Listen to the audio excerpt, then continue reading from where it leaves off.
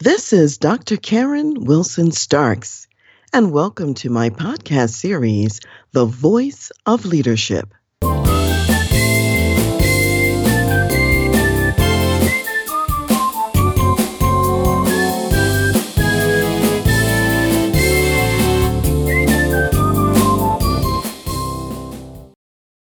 Welcome to episode 3, Run Your Own Race. And this is the 8-part series of my book, Lead Yourself First, the Senior Leader's Guide to Engaging Your People for Greater Performance and Impact. So in today's episode about running your own race, as was mentioned in a previous episode, we each have our own unique talents and gifts, so that the way that you run your race will also be unique according to your strengths and your talents. So let me tell you a story really from my book. As many of you know, I used to be in the Army. I was active duty in the Army as an Army officer and psychologist. And every year, twice a year, we had to take a physical readiness test called the PT test, which is something I always hated because in the PT test, we were tested for doing push-ups, sit-ups, and the 2-mile run. The 2-mile run was always a challenge for me. I was never the best runner per se.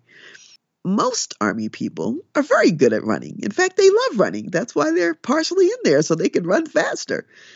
And so what I found is that since this was not my natural talent or skill, I had to operate differently at the PT test than other people. So just imagine if you were watching a race and all these people are lined up together and here we are, and then somebody sounds the start at the start line and everybody takes off and they're going 1,000 miles an hour out of the start gate. Now, I already knew that the way my body is operated, that if I started off running 1,000 miles an hour out of the start gate, that something was going to hurt, maybe about less than a mile into this journey, and I probably wouldn't get through the whole 2 miles. So I had to deal with my body a little bit differently and let it kind of warm up to the process. So the best way for me to run the PT test was actually to start off in a way that might seem to most people kind of slow. So if you think about the tortoise and the hare, I was very much the tortoise.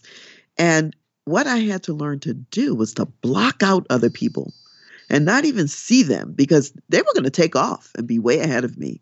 And I was going to be like the little tortoise running along from the start line.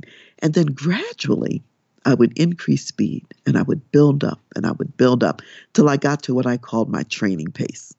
And once I got to that training pace, I could actually run at that pace all the way to the end. Or if I wanted to, I might even have a little burst of energy at the end. But I'd be able to finish the 2 miles and pass the PT test.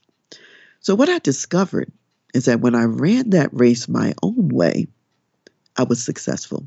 And as I was going along as the tortoise, I ran into some hares who had stopped along the side of the road because they got a cramp, they got tired, or something happened. And I said, all right. It just validated doing things in a way that worked best for me. And so that's what I'm really highlighting here is that you have to do what works best for you. And you have to stay focused on what works best for you, number one, and not worry about what other people are doing, number two, or get distracted by what they're doing.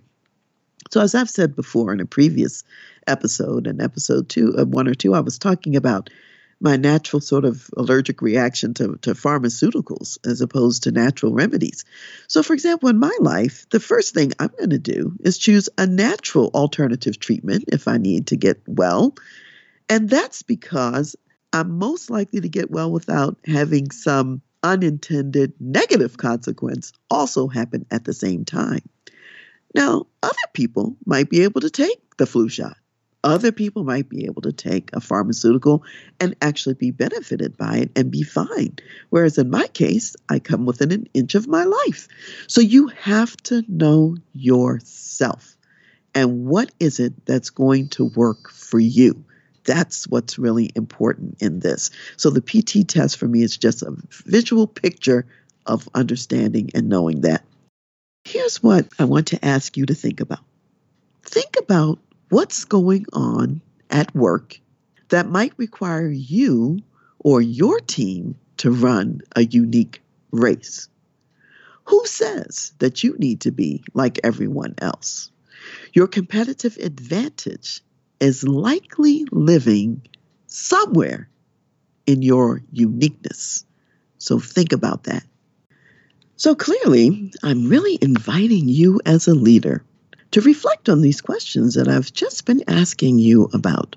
Questions about running your unique race. And that means also, as a business leader, thinking about your team, because your team is also running a unique race too. And here's what we know. The organizational race never stops. There are always new challenges. There are always new situations that are coming along, a new race to run. It kind of reminds me of the Army PT test because we had to take it every year, twice a year. It doesn't go away. So I want you to think about that race that you're running with your team. And remember, you are running that race to win. You're running to stay ahead of the curve, to really be out there and to successfully get to the finish line over and over again, not just once.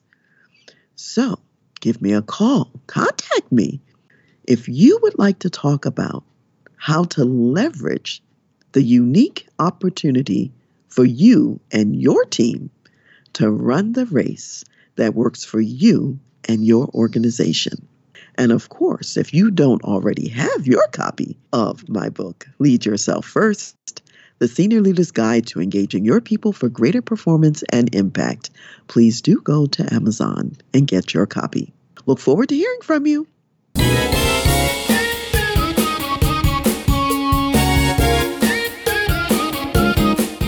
You've been listening to The Voice of Leadership with me, Dr. Karen Wilson Starks. For more information, please visit my website, transleadership.com.